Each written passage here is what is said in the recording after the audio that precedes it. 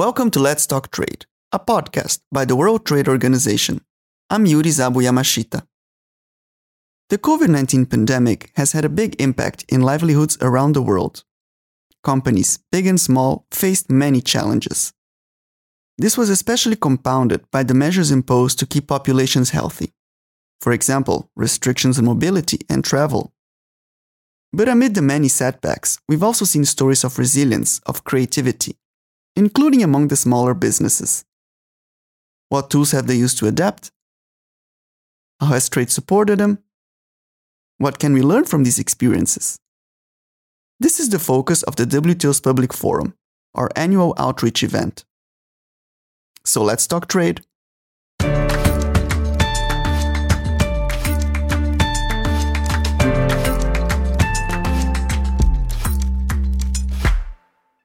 Today, resilience stories. Pandemic hell, Cielo Hammocks. Cielo is a small company located in Yucatan, Mexico, with around 20 employees.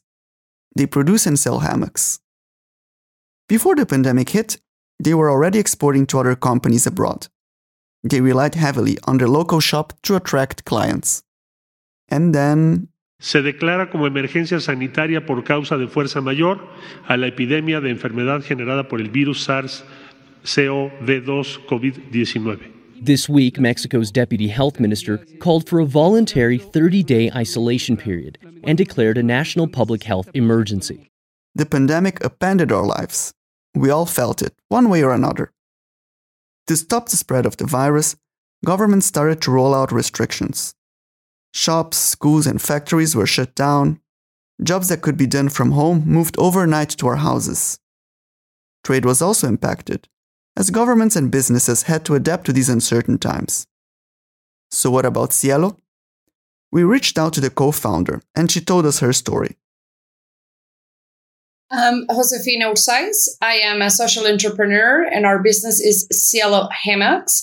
We operate as a cooperative, and we have around 900 weavers who are part of our network. 95% of them are women living in small villages, around 35 different communities in the state of Yucatan. And the peninsula of Yucatan, if you look at the map, would be the center of the peninsula where this trade or weaving hammocks is a gift in the communities, has been done for hundreds of years. And I will say that in the whole world, we make this hammock to sleep in them ourselves, and then we turn this into a business. But the origin or why people are so gifted at making these hammocks is because we have been sleeping in them for generations. So being able to be part of this network of weavers allows them to generate income for them and their families while staying at home. So they weave home hammocks, we drop them off yarn, and then we're done. And it may take them a week or 2 weeks. We come back, we pick up the woven yarn and drop off more yarn, and then pay for their hand labor. And that's how the business worked. Then we take it to our workshop and then complete the hammock, do quality control, and then ship to their destination. And we started the business about a decade ago with 100% exporting every single hammock we produced. And now we have 20% of domestic market in Mexico that has continued to grow, and the rest continues to go around the world. We export to about 110 different countries. Besides the virus itself, the lockdown meant that one of their main resources to sell, their physical shop, also shut down. At the very beginning of the pandemic, all the businesses that were not basic for everybody's livelihood were shut down. And of course, a store of handcrafts was shut down. And our store was very important to us, not only for marketing, but also the sales that happen at that store really keep up with our fixed costs. And so losing that was a very important financial hit that we had to find ways to overcome. We reduced production significantly. The good thing was that we had always kept a large inventory, but We have been launching new designs in the last year and a half and depend on a Mexican manufacturer of fabric in the state of Puebla. And he completely shut down.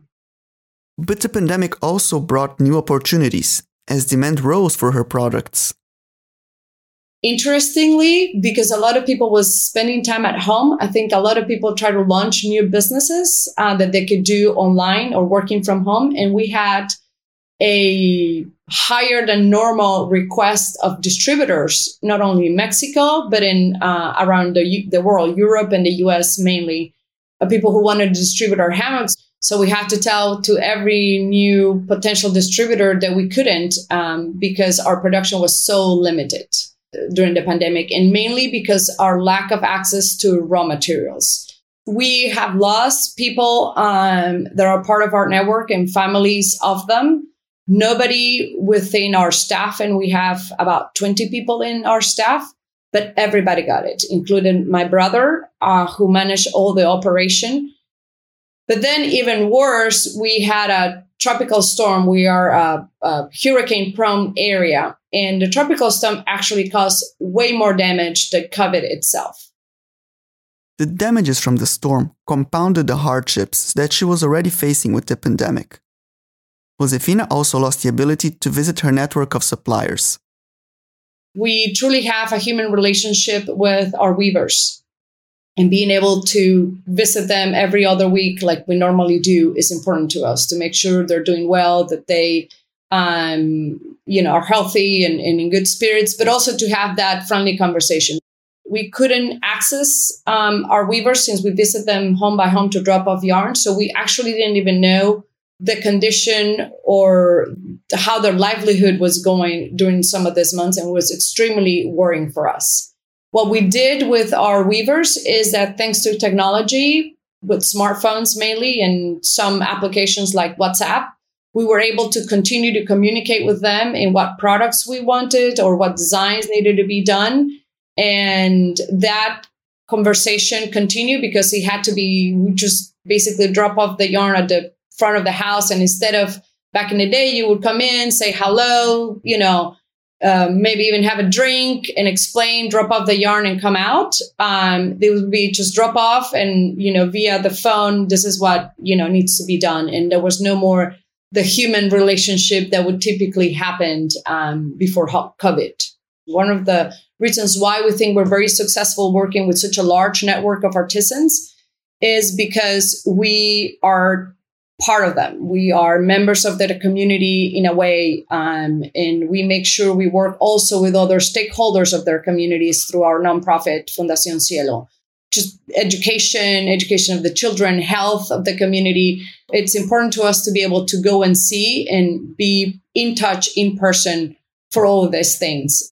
We used to do a lot of activities in these communities in person that we had to cancel for last year. And we were only left with our scholarship program. We sponsor about 24 young girls from these communities to attend college. And we were only left working with them in different projects that we do to advance their studies and making sure they get jobs and find internships. How did she deal with these obstacles? One thing that Cielo Hammocks did was to create a stronger presence on the internet. Going online even helped them to gain new clients abroad. Most of our customers are brick and mortar stores. Their market is, limited to wherever they are located, whereas the market is endless, right? And so for sure, we have found that we export to new zip codes, both in the US and Europe, that we had not done before. At the same time, I'm very excited that the big logistic companies stayed working, because that would have been catastrophic for us to actually stay in business and not have to completely shut down our doors, which very many businesses had to do over the last year. And although they were slower than normal, I don't think customers care or complain, because everybody was so understanding of what we were going through. And our product made their final destination in spite of, although at a slower pace. It was paramount to continue to do trade. That is the lifeline of our business. And adaptation, I will say, is my advice. I think what this has showed us is that things can change all of a sudden at any given moment, unexpectedly. And our ability to adapt and find new ways to continue to do business under the new circumstances has been the key for us to stay in business. We found new avenues to make sales. Thanks to the logistics companies that continue to work, albeit at a slower pace, we were able to deliver our products to their final destination throughout the pandemic, which was essential for us to continue to stay in business and not have to shut down like very many businesses did, especially in Mexico. Interestingly, the pandemic also helped Josefina realize other obstacles that she was facing to export, even before everything happened. We're very glad and thankful that we were able to continue to export. One of the issues we had that I think is worth noting is that because the government offices were shut down and we require paperwork done by the economic department, proving that the product is Mexican so that all the paperwork of the trade agreements go with our product so they can cross the border seamlessly. Honestly, in hindsight, so useless and such a waste of time to have to go physically to this one office, get the paperwork signed by some person in the office and bring it back and put it in your package, that now they said you sign it and you know, with your own signature saying that this is a product which the origin is Mexico, that's good enough. And I hope we don't have to go back to what it used to be because you realize it was not worth the time, the paperwork, even the trees that go on the piece of paper.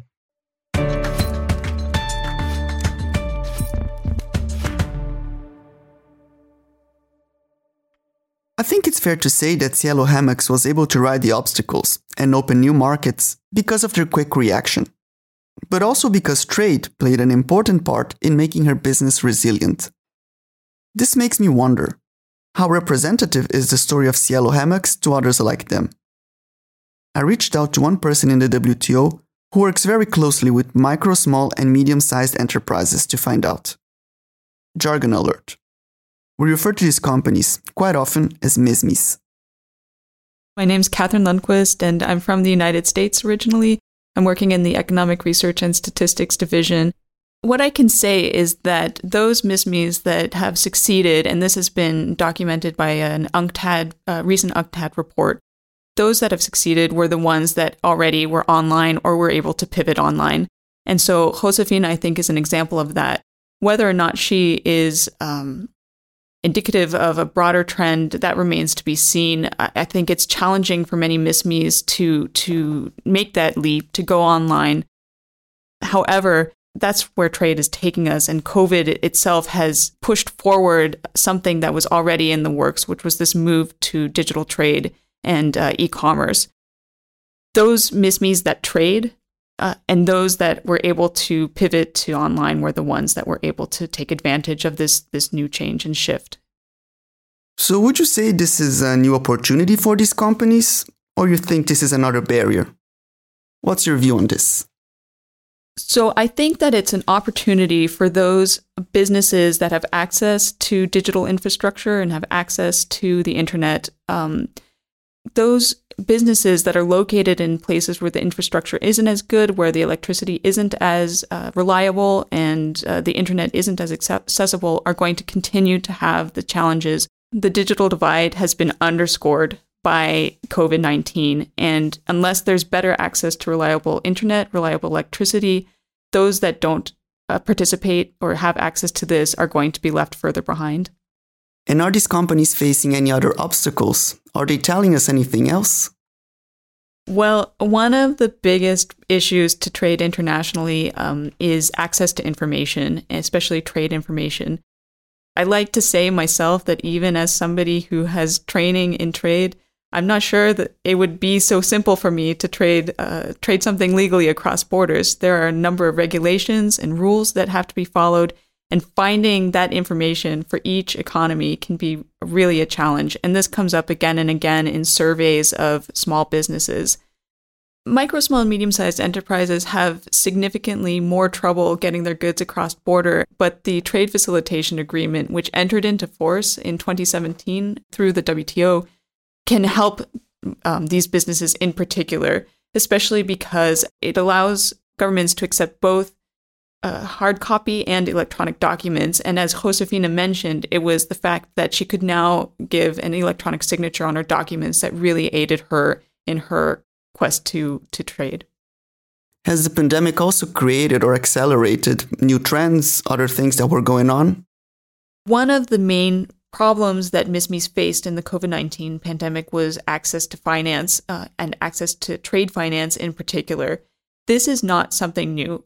Over the past 20 years, studies have they've shown just a level of trade finance lacking that's ranging around $1 trillion.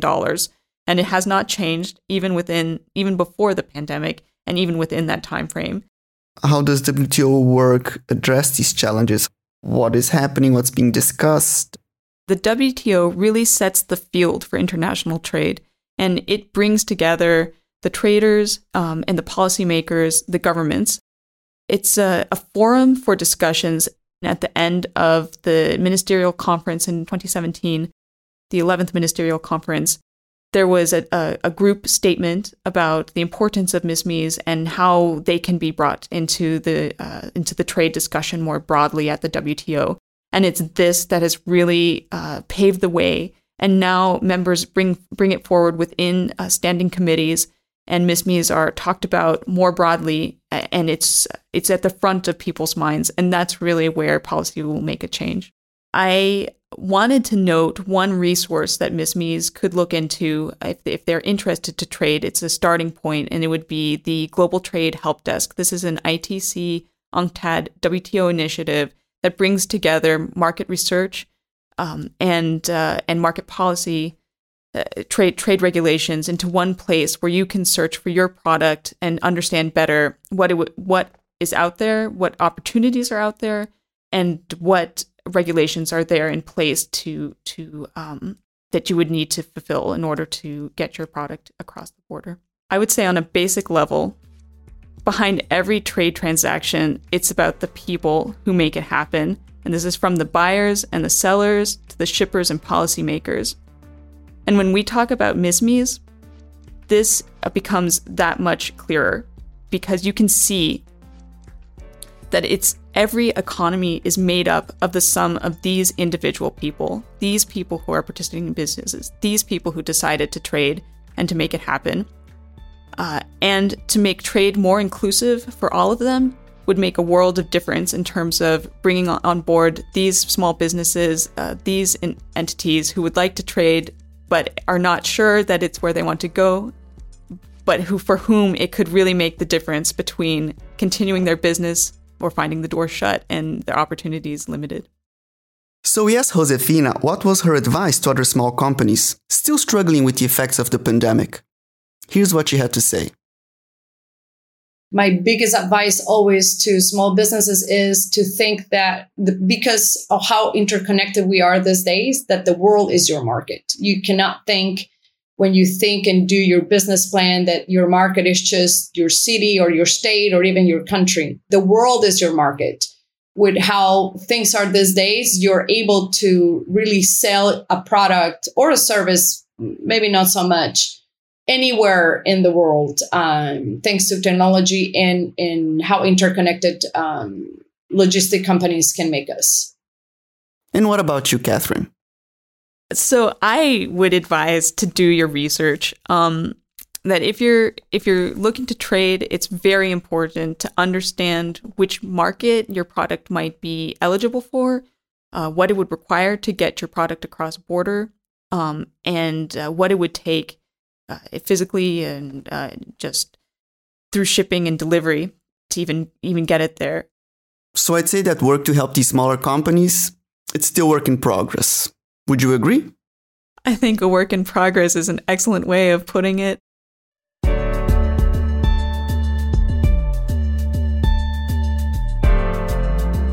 Thank you for listening. A big thanks to Josefina Urzaiz for sharing her story. Also thanks to Catherine Lundquist. Make sure to subscribe to our podcast in your favorite platform and help spread the word. Also check out our Let's Talk Trade video series in the WTO's website and social media platforms. Until next time.